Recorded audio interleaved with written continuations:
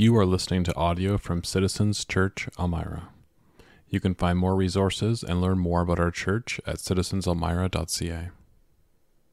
Hey, turn in your Bibles to James chapter 3 if you haven't already. It's good to see you all here. It's good to look out and just see everyone. We're glad that you're here with us this morning. If you're a guest to Citizens, my name is Darcy. I'm the pastor here, and I just want to welcome you to our church. We're glad that you're with us. What if your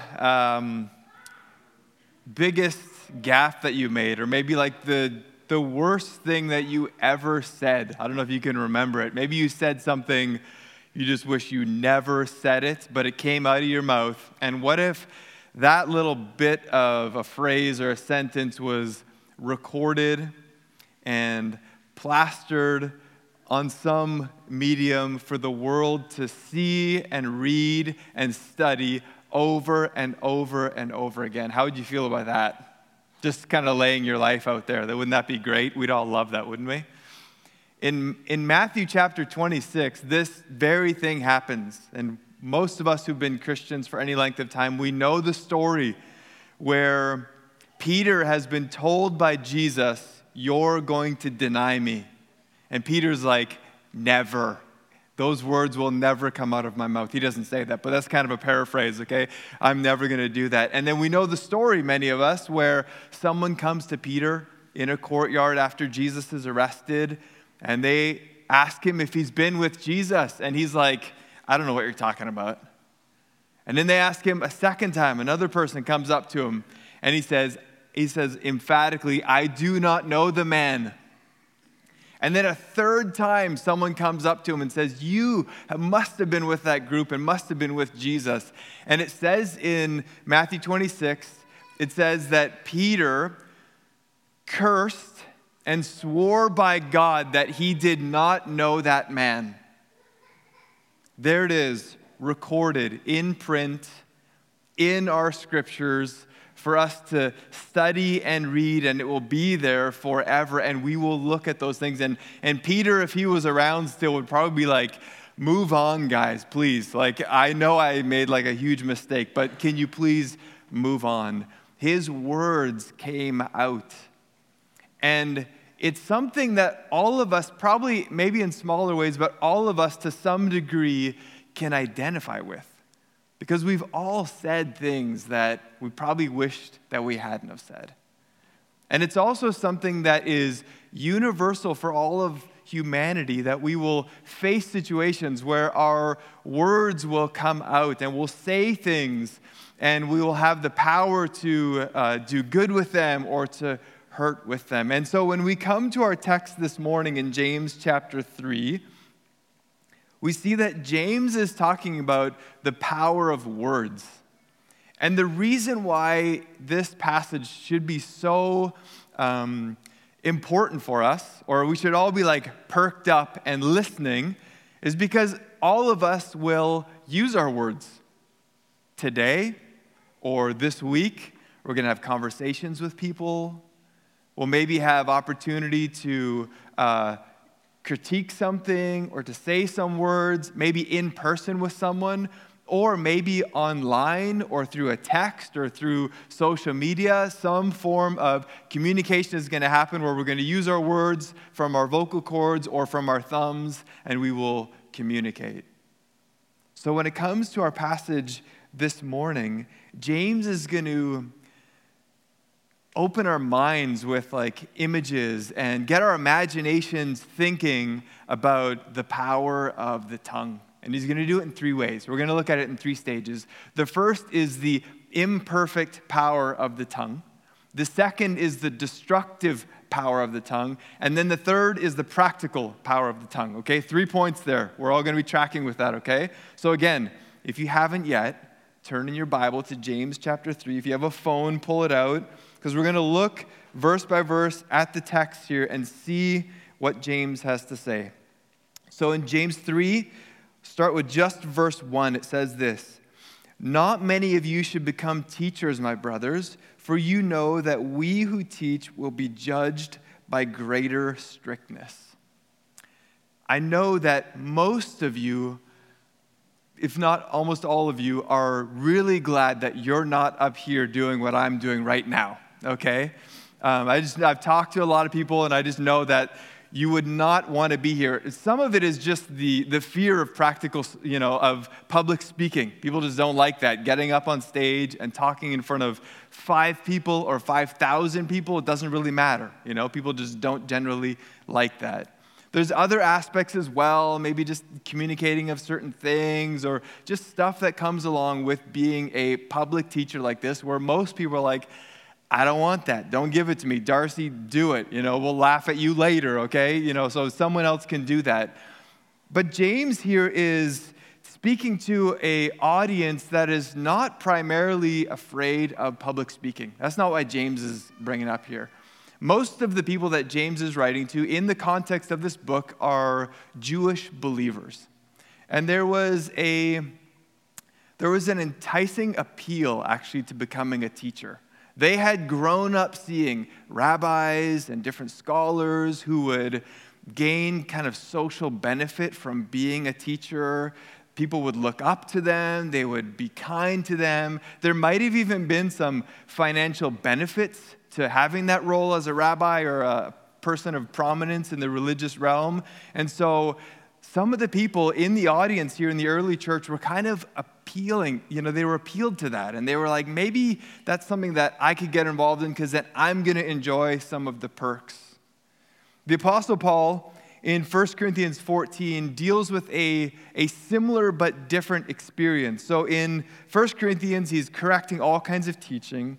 And in chapter 14, he speaks directly to the chaos of their meetings together. And he says this in chapter 14 of 1 Corinthians, verse 29. He says, "Let 2 or 3 prophets speak, and let the others weigh what was said.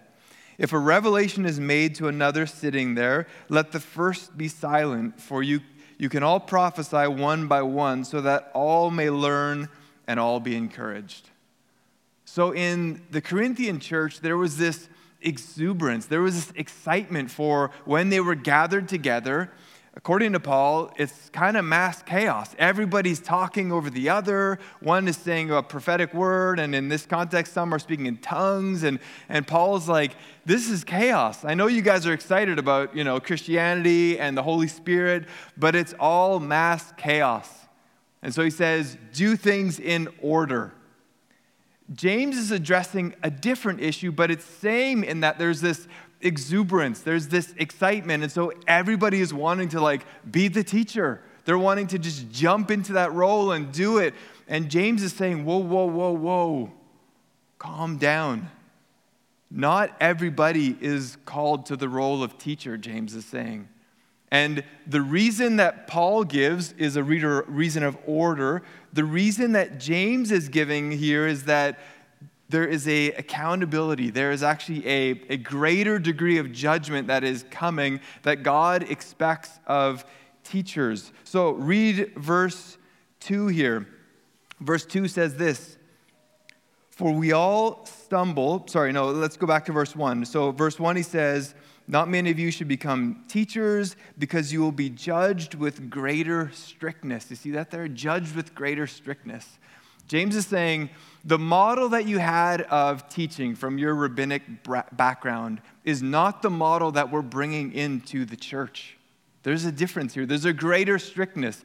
If you have learned some truth, if you experience the truth of God from that experience and from that knowledge, you will become a teacher. It's like, I don't know if you've ever gone out to eat with some people and maybe you get multiple dishes, like Chinese food or something, and one dish is maybe really spicy, okay? So you're the first one in, digging in to eat that spicy food.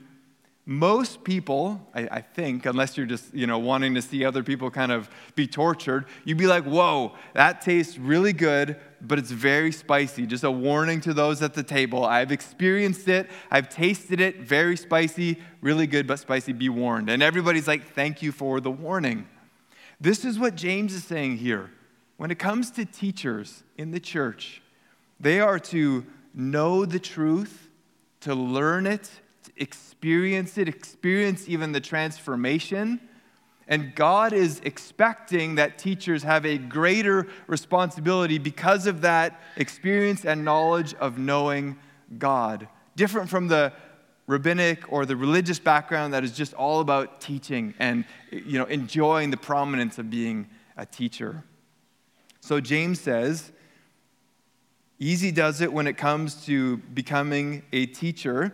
But then he goes on and he gives even a broader reason behind that. So there's the strictness of judgment, but then in verse 2 he says, "For we all stumble in many ways, and if anyone does not stumble in what he says, he is a perfect man, able also to bridle his whole body." So James says, listen, we're all human. So here's another reason why many of you should not look to becoming a teacher. The first was strictness of judgment, different way of teaching and understanding the truth.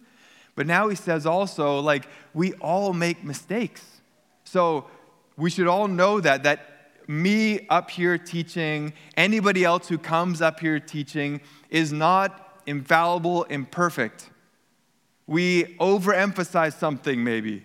Or maybe we underemphasize something. And if Jesus was up here preaching, the sermon would be different. It would be perfect. But we're all flawed in some ways. So James says that's one of the reasons also why, not everybody should be called to teach. But at this point here also, James is broadening the discussion. So he started verse 1 and the beginning of verse 2 talking about teachers, but now he's kind of broadening it, right? He uses the we. He says, we all stumble in many ways. We all say things that we wish we hadn't have said. We all kind of make a mess of this comment or that comment. And so James says, the tongue is a powerful thing. The spoken word is deeply powerful.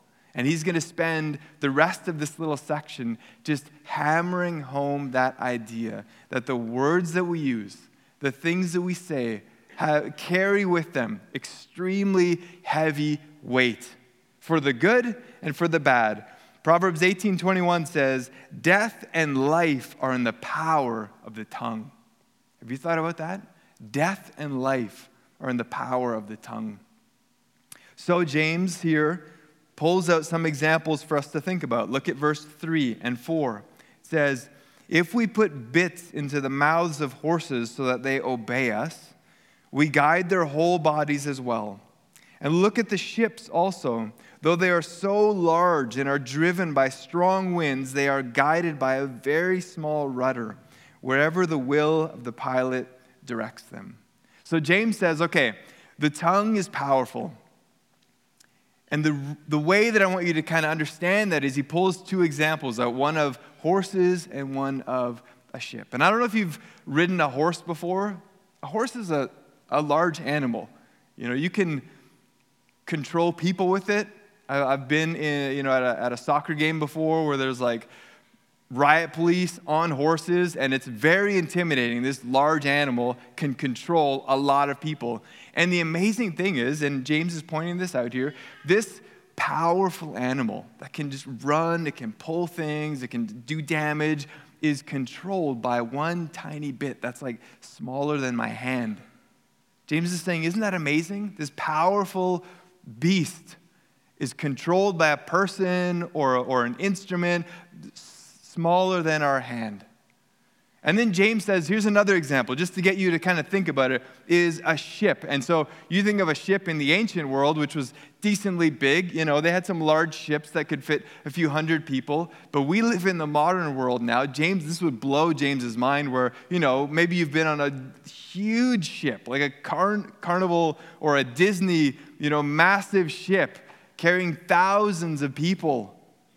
And James says that massive ship is turned and steered by a tiny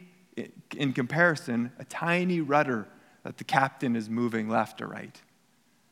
James is trying to get our imaginations to recognize and to kind of, process that the words that we use, the things that we say to people are extremely powerful.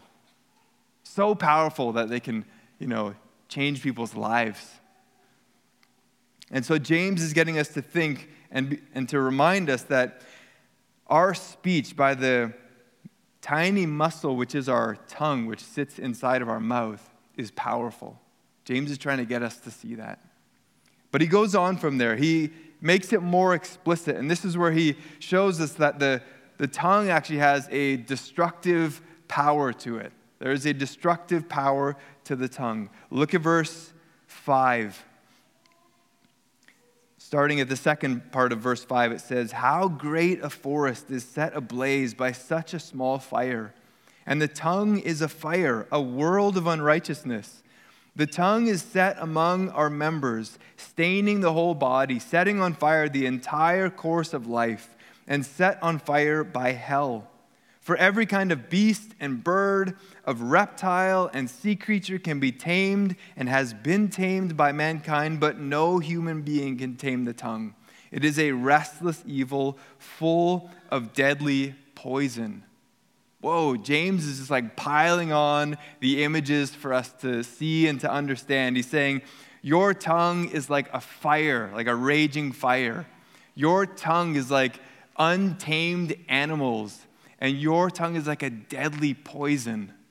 The words that you use. Like James is trying to get our attention loud and clear, lights, banners, whatever he's trying to pull out all the stops to get us to realize maybe something that is the most obvious for us to understand, because we've all been on the receiving end of the destructive nature of words. But here James is just like piling it on, saying, this is what words are like. This is the power of this small little muscle that we all have. So he's saying this, the tongue is a destructive force. And the first image he uses is the image of fire. And I don't know what your experience is with forest fires. We're often kind of tracking forest fires in California because we have family there. And so, in the dry season in California, there's this like smoke around, and we're getting texts like, oh, there's another fire that's this and that. And over the last few years, there's been a number of like massive fires. And I was looking them up this week. There was one fire called the Mendocino Fire, which was in 2018, which ended up burning 400,000 acres. It's a massive fire. And it ended up killing one firefighter and destroying over 280 homes. And as they researched, they wanted to see like what started this massive fire, which ended up being the third largest forest fire in their recorded history. They did some research and tried to find out its origin. They discovered, this was their conclusion, that this fire was started by a single metal spark from a hammer. One single spark flying from someone working into something to start a small little flame, and away it went. 400,000 acres. Destruction. That's what James is talking about. The destructive nature of the tongue and words. But he goes longer. He says, it's not just that it's a destructive force, it's also that it can't be controlled easily. Like, we just blurt things out. We just say things. James is saying, you can take almost any animal on the planet and you can tame it, but he says, good luck with the tongue, man. You can't control that thing. Words just come out. I don't know if you've ever seen the little 30-minute kids cartoon called The Great Pumpkin. Anybody ever seen that one? Charlie Brown. And Linus in that one, if you remember, is he's waiting in the pumpkin patch for the great pumpkin to arrive. If you've never seen that one, he's just waiting. Everybody else goes trick-or-treating, and Linus is like, no, the great pumpkin is going to come, and when he comes, I'm going to be here, I'm going to be ready, and he's going to bring all kinds of gifts and stuff. It's going to be wonderful. And all the kids are laughing at him, and they go off trick-or-treating, and he's waiting, and he's waiting. And all the kids come back. They've done all their trick-or-treating, and they're like, Linus, you're still here waiting for the great pumpkin to come. And he's still kind of holding, but like doubt is creeping into his mind a little bit. And they're like, we're going off to the party. They're going to a party, I think, at Lucy's house or something. And Linus says, but just wait. Maybe if the great pumpkin comes, you'll get all the gifts you ever wanted. But in that moment, he says, I said if. And he's like, I was questioning my own words, and it like slipped out of his mouth, and he yells into the sky, great pumpkin, I still believe that you're here. He's like, I just let that if slip out. And that's what we do. Like our words, they just slip out of our mouths. Sometimes, I don't know if this happened to you, where you've said something and you wish you could just grab that word that just came out of your mouth and just pull it back in, because you're like, why did I say that? It's untamable. That's what James is saying here.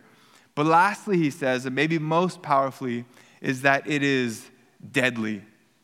James here compares it to poison, a deadly poison. Our words are like a deadly poison. And there are some people in history, people with great power, usually politicians or leaders of some sort, who have actually, with their words, caused things to come into place that have caused the death of some people. I hope that that's not been the case for any of us in this room, but it's possible that we have caused by our words the inner death of someone, the spirit being crushed by someone. And this is maybe the more applicable understanding for us in the context here of the power of our words. James says the words that we use, the things that we say, are deadly because they can crush people. They can bury them just by saying something, either with intent or sometimes even without intent. And we live in a world today where our words and the things that we say are being heightened and are maybe, I don't know if more, driven by ideology than ever before. Probably not, but they are just like at a heightened state. And the verbal discourse between people is toxic, whether it's in person sometimes or definitely online. And there's a number of factors for that, okay? Just to give us all some context and to kind of help us understand our world. There's probably a lot of reasons, but I was just thinking of a few.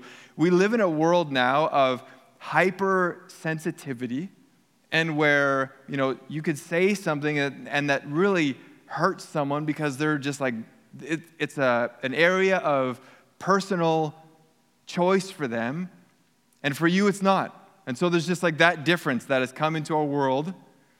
But it's also, we have, lived in a world now where things are changing so quickly, it's hard to keep up sometimes. So we say one thing, which meant something yesterday, but today it means something different, okay? So we've all probably kind of entered into that world where we have not come along in terms of language or what people say, and we're just not even aware of it. But there's also a sense, especially for those of us who are Christians and who follow Jesus, where we are more and more seeing the world differently from the people around us. The secular world that we live in, especially here in Canada, is very different from the Christian worldview, and the divide is getting further and further apart. And so this is just the reality of the context that we live in. And for us as Christians, I think many of us are also struggling with entering into a place where we are a minority, where what we bring to the social discourse is a minority missionary mindset. And that's honestly hard for many of us to kind of reconcile and to make sense of. And so for many Christians,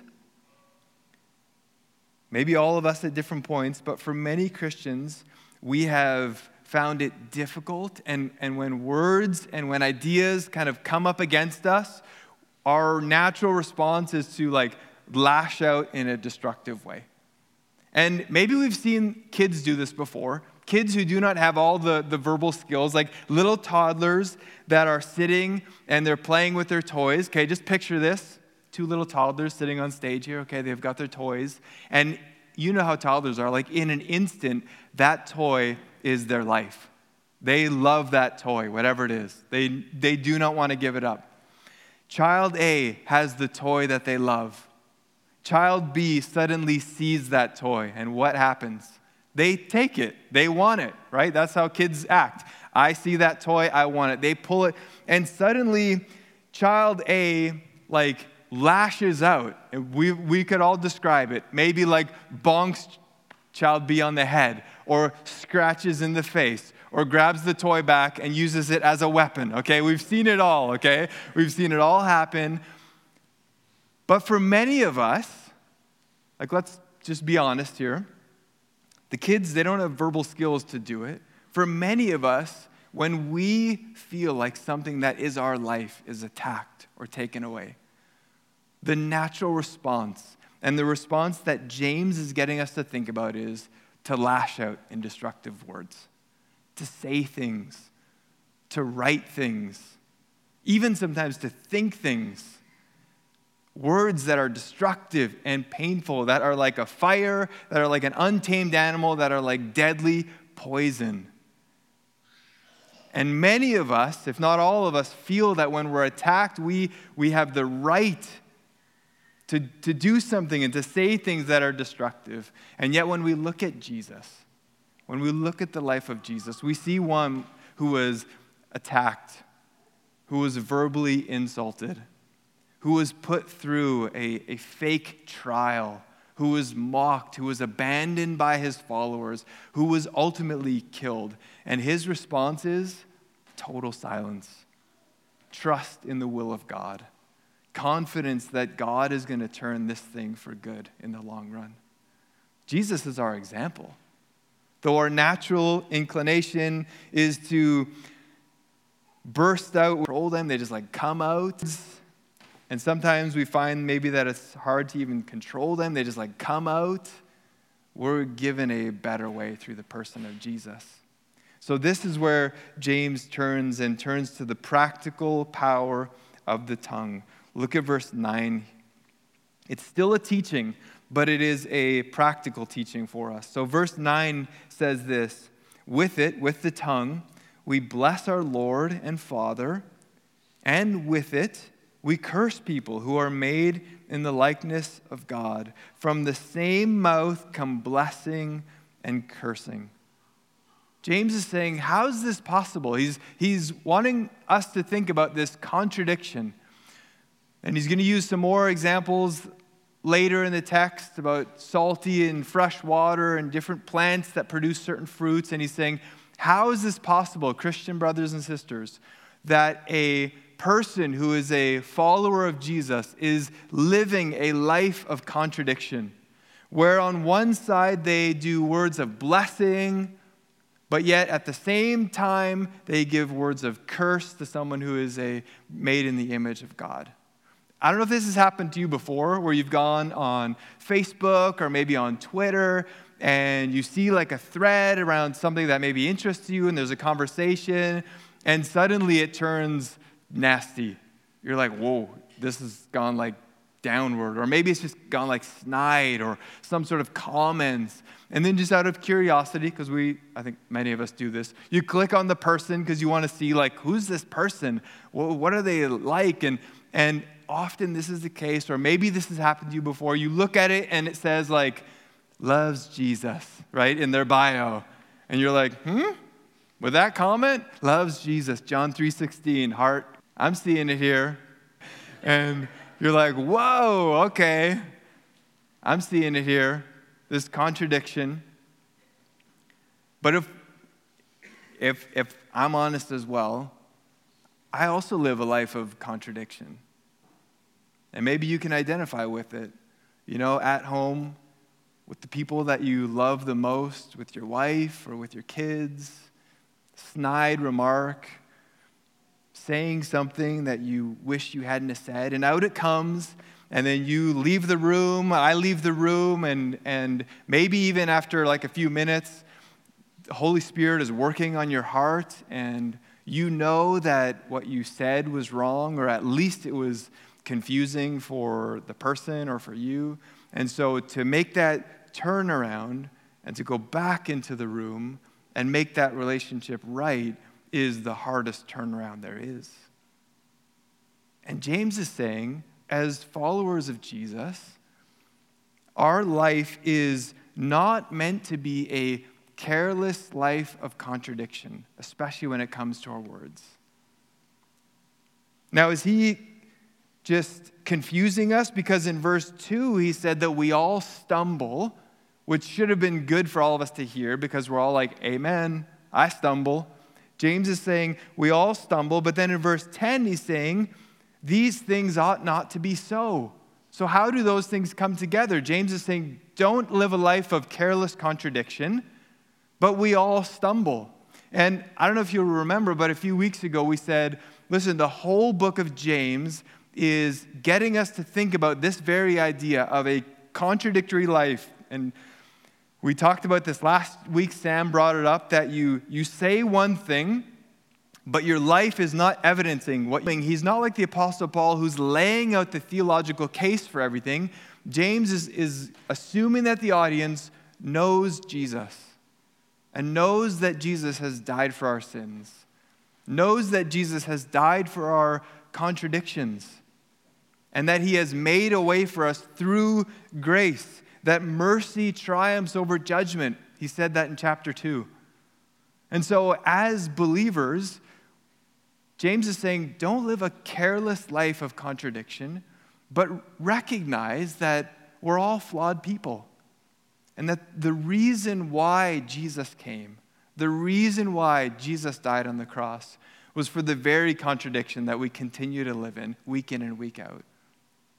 But the invitation here from James is to one of repentance and turning back to Christ, and not just living in that contradiction, kind of happily going on with life, living one way and saying another thing.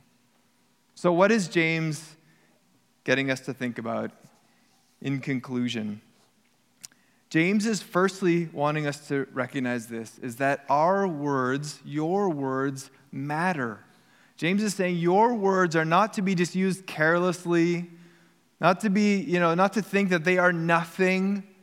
James is saying your words carry weight. They can build people up and they can tear people down. So we need to think clearly and carefully when we speak to people, knowing that that is the case when it comes to our words. Secondly, it's that our words, your words, reveal your heart. Rabbi Joseph Telushkin writes this: if you cannot go for 24 hours without drinking liquor, you are addicted to alcohol. If you cannot go 24 hours without smoking, you are addicted to nicotine. Similarly, if you cannot go for 24 hours without saying unkind words about others, then you have lost control of your tongue. James is giving us in this whole book, and especially in this section, an invitation to reflect on our lives and to ask ourselves the question. Firstly, maybe this is, if this is what my life looks like, it's a constant contradiction, then James is saying we all need to ask that question: are we really a follower of Jesus? We may have said it, we may tell people we're a Christian, but none of us knows, except ourselves, what we've actually put our trust in. And so James is saying, here's your point of reflection. Are you a Christian? Have you put your trust in Jesus so that the Holy Spirit then has come into your life to actually bring about the power to transform and to change? So are you a Christian? But secondly, for those of us who can say, yes, question number one, I answer in the affirmative. I believe I'm a Christian. Then James is saying, okay, your life then, is it being transformed by the Spirit of God? In those moments where the Holy Spirit is speaking to you, are you responding to Him? Are you putting your trust and confidence in what Jesus has done or in yourself? And James is saying the words that we use reveal our hearts. They show us where we've put our trust and our hope. Number 3, your words can be forgiven. And this is something all of us need to hear, because maybe it was this week that you said something that you wish you hadn't said. Maybe it was like 5 years ago where you said something that you wish you hadn't said, and you're still hanging on to it. Or maybe you're the recipient of something that was said to you this week or 5 years ago. And the message of the cross is this: that forgiveness covers all things. Now, we may live with the consequences of that, lost trust, broken relationships, but the cross covers all of our sins, and it covers the sins of those who use us for destructive means. So James says, remember, mercy is great. Mercy is greater than judgment. And then lastly, your words should build up. So James does here say that with it we bless our Lord. We can speak words of blessing into people's lives. Colossians chapter 4 puts it this way: let your conversation be always full of grace. Always. There's the bar that Paul says, here's what it means to be a follower of Jesus. Your language should always be full of grace. And yet we know the reality is that it's not always. And so we go back to our Savior. We go back to Jesus. And we say, Lord, shape my heart.